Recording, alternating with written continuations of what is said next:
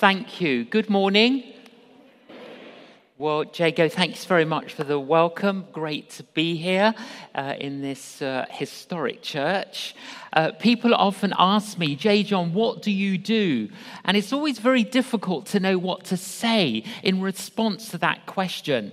Because if I say that I'm a canon, what does that mean? It's all very confusing. If I say that I'm an evangelist, that conjures up images in people's minds. So I like to be a little bit creative in telling people what I do. And I sat next to this lady on an aeroplane at Heathrow Airport, and I said, hello. And she said, well, hello. And I said, where are you going? And she said, oh, I'm going to Singapore. Then she said, where are you going? I said, well, I'm going to Australia. I said, what do you do? So she told me. And then she said, what do you do? And I said, well, I work for a global enterprise. She said, do you? I said, yes, I do. I said, we've got outlets in nearly every country of the world. She says, have you? I said, yes, we have. I said, we've got hospitals and hospices and homeless shelters and orphanages. We've got schools. We have feeding programs. We do marriage work. We do justice work. We do reconciliation work. I said, basically, we look after people from birth to death, and we deal in the area of behavioral alteration. She went, wow. I mean, her wow was so loud, loads of people turned round and looked at us. She says, what's it called? I said, it's called the church. Have you heard of it?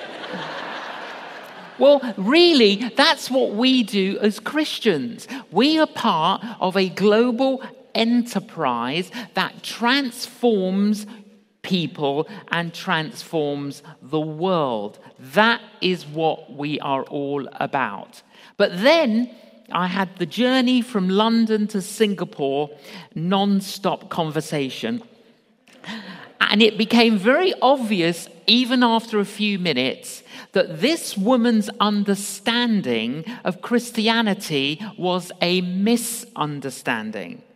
And sadly, I find that in many of the places that we go, and we've been to 69 countries, we've been all over the UK, that a lot of people's understanding of Christianity is a misunderstanding.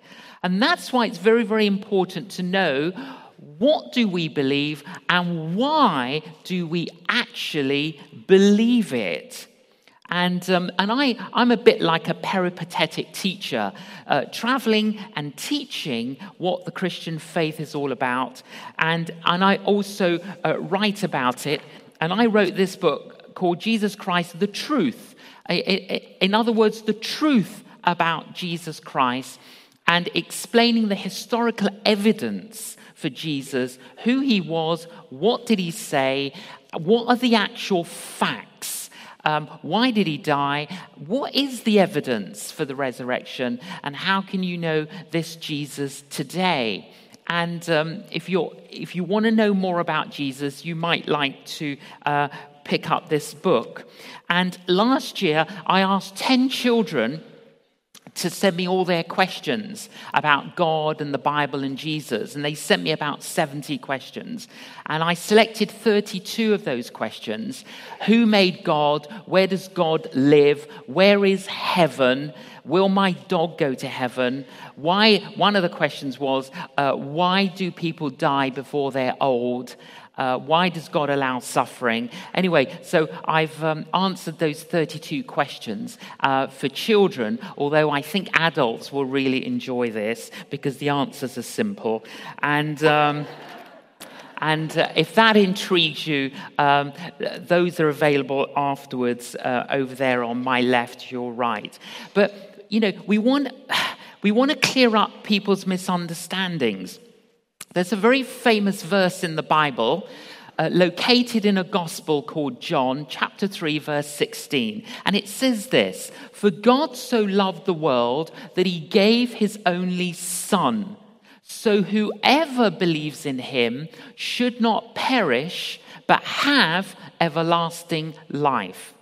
That one verse from the Bible kind of is a succinct verse that sums up the message of Christianity. Christianity is basically an invitation.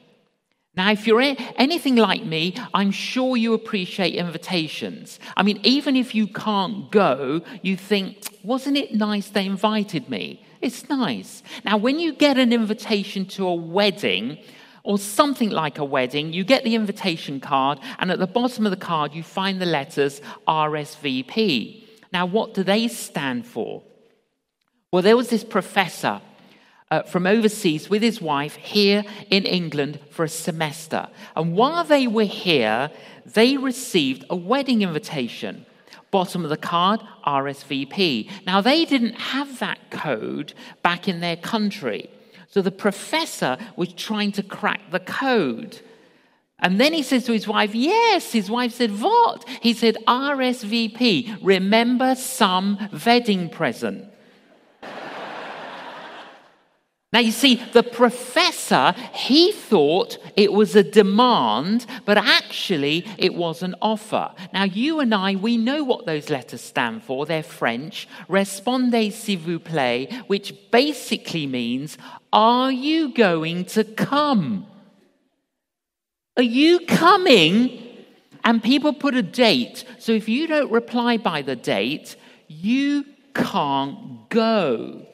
Now, every single one of us is being offered the Christian invitation today. RSVP, Sunday, the 7th of July, 2019. You're thinking, will I be offered it tomorrow? I don't know. You're like, what do you mean you don't know? Well, I don't know. Well, why don't you know? Listen, none of us can guarantee that we're going to be alive tomorrow. That's why it's really important to reply to the invitation while you're still alive.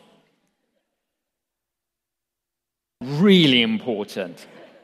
Now, when you get an invitation, there are 3 things you want to know. 1, who's it from? 2, who is it to? 3, what is it about? Okay, let me answer those 3 questions. Back to our verse. For God, it starts with God, G-O-D. Now, God, what does that mean? What does G-O-D mean?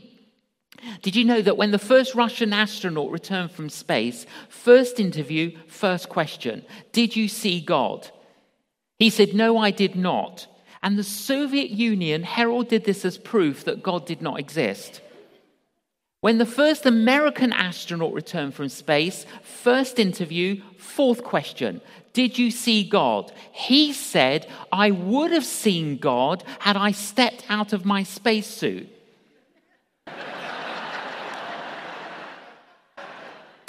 Two completely different understandings of the word God. You see, a lot of people today, they ask the wrong questions. I went to speak at one university, and this student comes up to me and says, I can't believe in anything I don't understand. I said, really? He said, yes. I said, what are you studying? He said, agriculture. I said, okay. I said, tell me this. How is it possible for a black cow to eat green grass and produce white milk? There's a lot of things in life we do not understand. Okay? It's only when we begin to ask the right questions that we can begin to understand. Because if you ask the wrong question, you can never get the right answer. So the right question to ask is, has this God revealed himself? Now, according to Christianity, God revealed himself in creation. God has revealed himself throughout history. But God's greatest revelation of himself for all time, for all people, for all cultures, was in Jesus Christ. And honestly, I can spend all day answering that question. I think I could, without having a break, I could talk to you for 10 hours non-stop about that. But dig into that, or other books, or there's so much around that you can discover the evidence for that. God revealed himself in Jesus. Who is Jesus? According to the Bible, he's the King of Kings and the Lord of Lords. In other words, the King of the entire universe. The invitation is from him. Who to? For God so loved the world. Everybody. Now, just because we don't all acknowledge the invitation doesn't mean we're not being offered the invitation. It's from him, it's to you, it's to me. What is Christianity about? The Bible's got 800,000 words in it. What's it about? It's only about three things. That's all. The whole of Christianity is only about three things. 1, forgiveness from the past. 2, new life here today. 3, a hope for the future. That is what Christianity is about. Everything else in the Bible is what you call commentary and application on those three principles. 1, forgiveness from the past. Do you agree with the following statement? There are problems in the world today. Do you agree with that? Of course we will. Does anyone disagree with that? Good. Otherwise, I'd invite you to come and speak to me afterwards. There are problems in the world today, globally, socially, domestically, personally. Now, many of the governments of the world, many charities, many social agencies are trying to alleviate the symptoms. Now, if you try and alleviate the symptoms, you're always going to have the symptoms unless you deal with the root cause.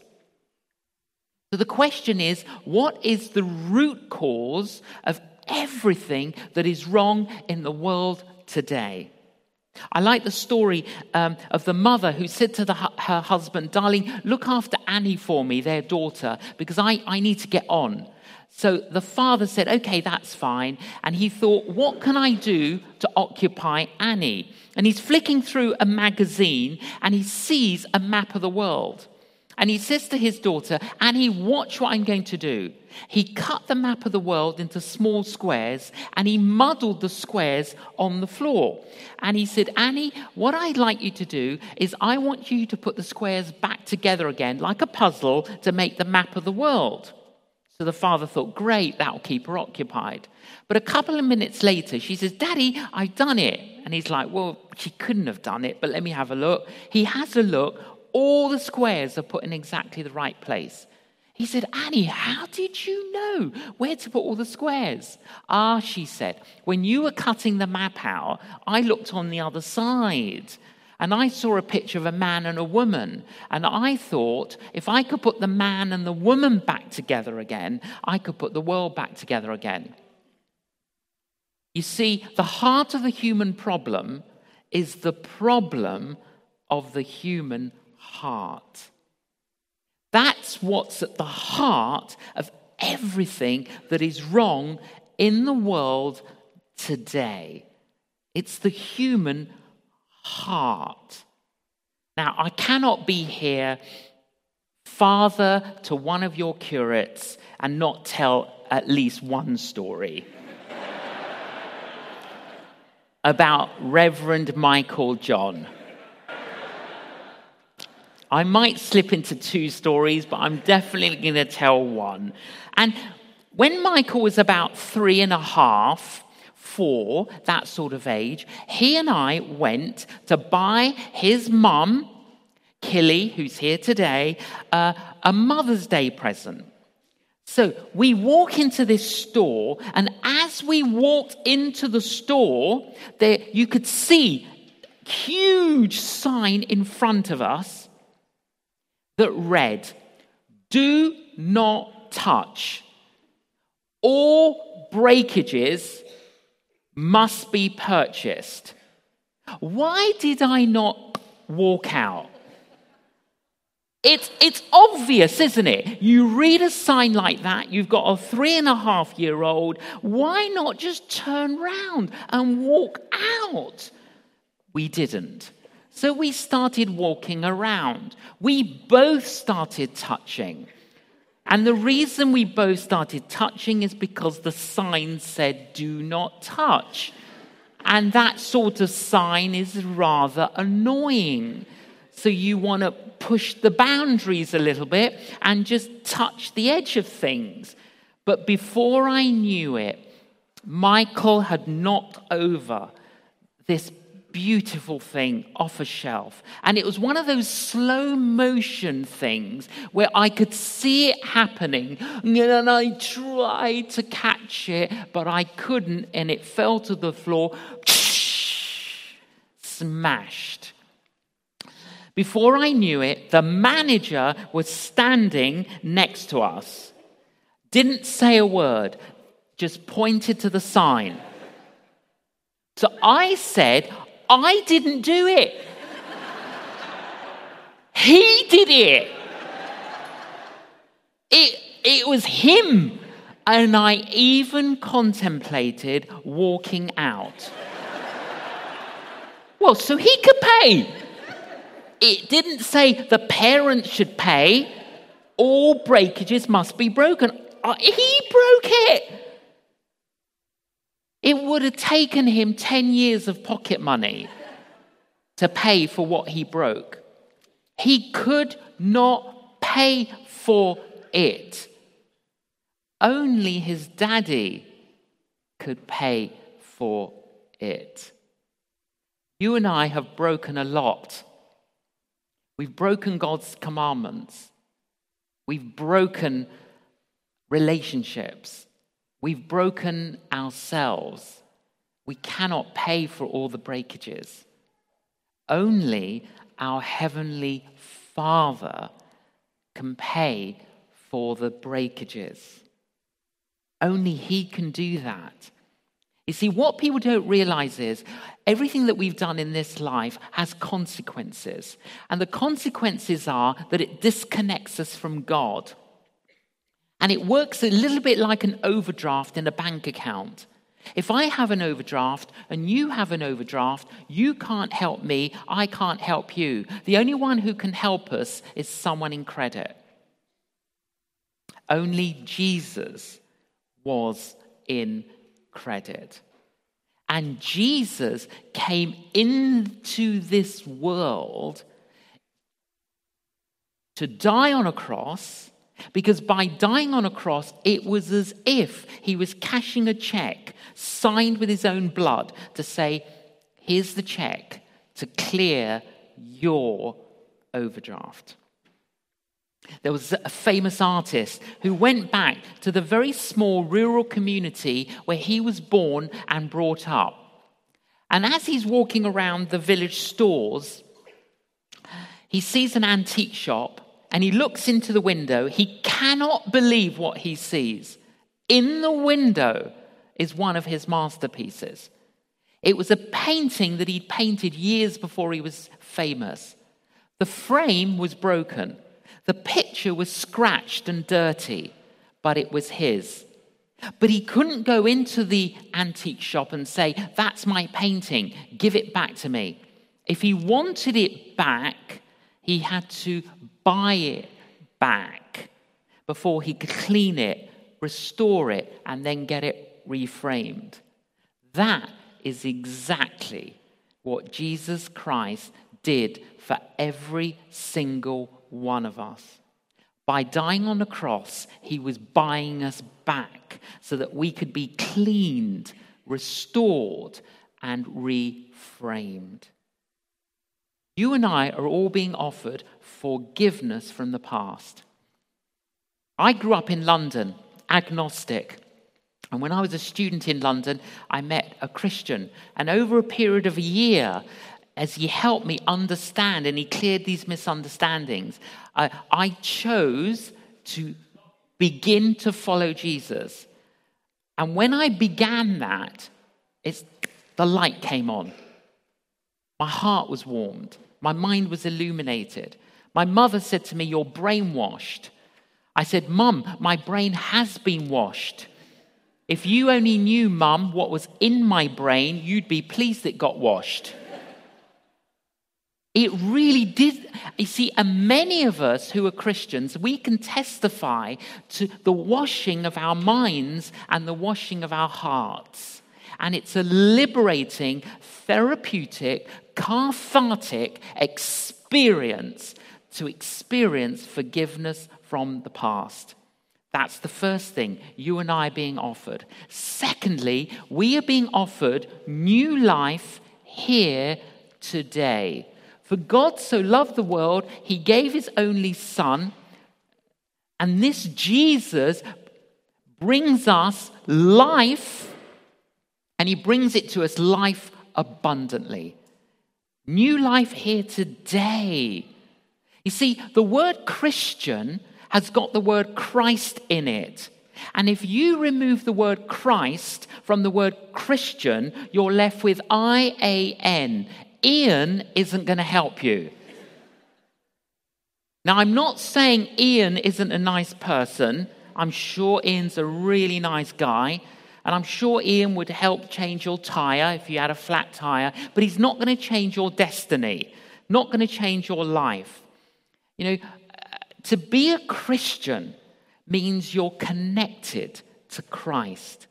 It's a connection with Christ. That's what it means to be a Christian. You know, I honestly don't understand why so many people in Britain pretend to be Christians when you could actually become one.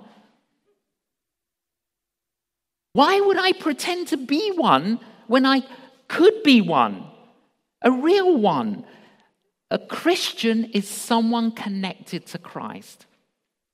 The most helpful analogy I have found is, and work with me on this one, think of your life like a car, okay? To be a Christian means Christ is in your car, okay? And when I conclude, listen, I'm going to give you an opportunity. If you would like to begin to follow Jesus, or if you would like to return to following Jesus after a time of absence, I'm going to give you the opportunity to do that by getting up out of your seats, out of the rows, out from the balcony, and coming and standing here at the front. And I'll explain that to you in a few minutes, why I'm asking you to do that. But look, if he's not in your life, you can have him in your life. Now, for many of us, though, if I said to you, is Jesus in the car of your life? Many of us here might say, yes, he is. He is in the car of my life. Great. Where is he in the car of your life? Do you drive your car to church, unlock the boot, get Jesus out for a religious happy hour? At the end of the service, get back in there. Other people have got Jesus on the back seat, a bit of a passenger. Other people have got him in the front passenger seat, so a little bit more of a companion, but still a bit of a passenger. Now, you're one step ahead of me, I know. You're thinking, oh, we know where you're going with this analogy, J. John. You don't actually. But you're thinking he's now going to say, is Jesus in the driving seat of the car of your life? I am. Is Jesus in the driving seat of the car of your life? Everyone who thought, yes, he is, I have one more question for you. Are you a backseat driver? The car gets to a roundabout. Jesus turns left. Where are you going? I'm going down the road of generosity. I don't want to be generous. You see, it's very easy to kind of say, I've got Jesus in my life, but am I actually following him? How do I know if Jesus is in the driving seat? You know, a friend of mine told me actually last week, he was visiting, and he said that he had a little light flashing in his car. And when you have a little light flashing in your car, a little red light, it says that something isn't quite right, isn't it? And he kept tapping it. He kept tapping it, thinking, oh, it must be a mistake. And he tried to stop the little red light. And he ignored it and he ignored it and he ignored it. And then he was driving to an event and his engine blew up. It literally blew up. You see, many of us ignore little red lights. Many of us aren't that eager to take our cars for an MOT. And we eventually do because it's the law, but we're hoping that we won't get a phone call to say, we need new brake pads, we need windscreen wipers, we need more than an oil change. Actually, Mr. John, you need a new engine. Yeah? You see, sometimes we've got to realign the wheels, realign our lives. How do we know if he's in the driving seat? How do we know Jesus is first in our lives? FIRST. Ask 5 questions. Is he first, F, in my finances? I, is he first in my interests? R, is he first in my relationships? S, is he first in my schedule? T, is he first in my troubles? If you can say he's first in my finances, interests, relationships, schedule, troubles, that's a great sign he's first. Because when you've got Jesus in the driving seat, by his Spirit produces love, joy, peace, patience, kindness, goodness, gentleness, faithfulness, and self-control. So how long have you been a follower of Jesus? Another test would be to ask, how fruity are you? Because one of the things that he wants to do is to produce this fruit.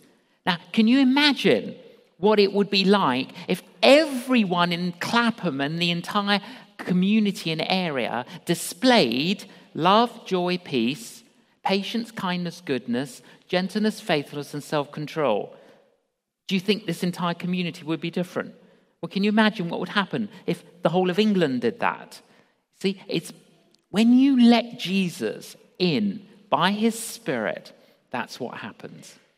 For me, the tipping point came when my friend at college in London, he showed me this verse from the last book of the Bible, from a book called Revelation, chapter 3, verse 20. And it's got Jesus standing outside of a house, knocking. And these words, if you hear the knock, open the door and let Jesus in. And my friend read it to me and he said to me, have you heard Jesus knocking? And I said, I think so. He said, have you opened the door? I said, where's the door? And he said, look, don't worry about where the door is. Just ask Jesus to break the door down. So I did. On the 9th of February, 1975, I said, Jesus, I don't know if it's you that's knocking on the door, but I'm assuming it's you. If it's you, can you break this door down? And as I did that, at 10 p.m. on the 9th of February, my whole world changed. Everything changed. And I've been a follower of Jesus ever since. I opened the door and I invited him in. And there's a beautiful painting trying to illustrate that verse by a man called Holman Hunt. The original painting, there are 2. One's at Oxford University and one's in St. Paul's Cathedral to try and capture that verse. Open the door, let him in. What is Christianity? It's an invitation. Who from? It's from God delivered to us in Jesus. Who to? Every single one of us. What's it about? Forgiveness from the past, new life here today, and thirdly, a hope for the future. Back to John 3. For God so loved the world, he gave his only Son, so whoever believes in him should not perish, but have everlasting life. The Bible says the length of a good life is 70 years and 10. Now, 70 years and 10, that amounts to 70 years. And obviously, many of us have got parents, grandparents who are much older than that. So how does that work? Well, let's allocate 10 years per day of the week, okay? 10 years for Monday, 10 years for Tuesday, okay? This is how it works. In my life, I've already walked through Monday, Tuesday, Wednesday, Thursday, Friday, Saturday. I'm Sunday morning.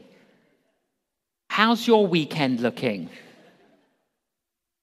Some people are given an extra bank holiday Monday. Some people are given an extra bank holiday Tuesday. Not many people are given an extra Wednesday. Very few people are given an extra Wednesday. But do you know this? If you were given 7 days plus an extra 3 days, 100 years on earth, do you realize that 100 years on earth, it's a blip on the eternal screen? That's all it is, just a blip. And so, for God so loved the world, he gave his only son, Jesus. So whoever believes in him should not perish, but have everlasting life. When Jesus taught, preached, he said that men and women were traveling along one of two roads. Men and women were going into one of two doors. Men and women were serving one of two masters. Men and women were building their lives on one of two foundations. Men and women were heading towards one of two destinies, heaven and hell. Why would Jesus say that? Unless, of course, it's true. You see, this is why this is serious. It's not a game. It's not a trivial pursuit. It's worth exploring because of the consequences. And if you've never explored it, can I encourage you, as Jago said, well, why don't you sign up and do a course once a week, just for a few weeks? And that's on offer to you after the summer. Explore it in case it's true. There's a graveyard in York, and in this graveyard there's a tombstone. Written on the tombstone are these words: "Remember, friend, when passing by, as you are now, so once was I. As I am now, soon you will be. Prepare for death and follow me." Interesting words. Somebody read those words and disagreed with them, and they scratched an addition, and it's still there today. And they wrote, "To follow you, I'm not content until I know which way you went." What is Christianity? It's an invitation from God, delivered to us in Jesus, to you and me. What's it about? It's about forgiveness from the past. It's about new life here today. And it's about a hope for the future. RSVP. Sunday, the 7th of July, 2019. What have you done with your invitation? What would you like to do with your invitation? If you've accepted the invitation, and if Jesus is in the driving seat of your car, the car of your life, then you are the invitation to other people. But if you've never accepted the invitation, why don't you accept the invitation? You know, I've discovered that not every question we ask will be answered before we become followers of Jesus.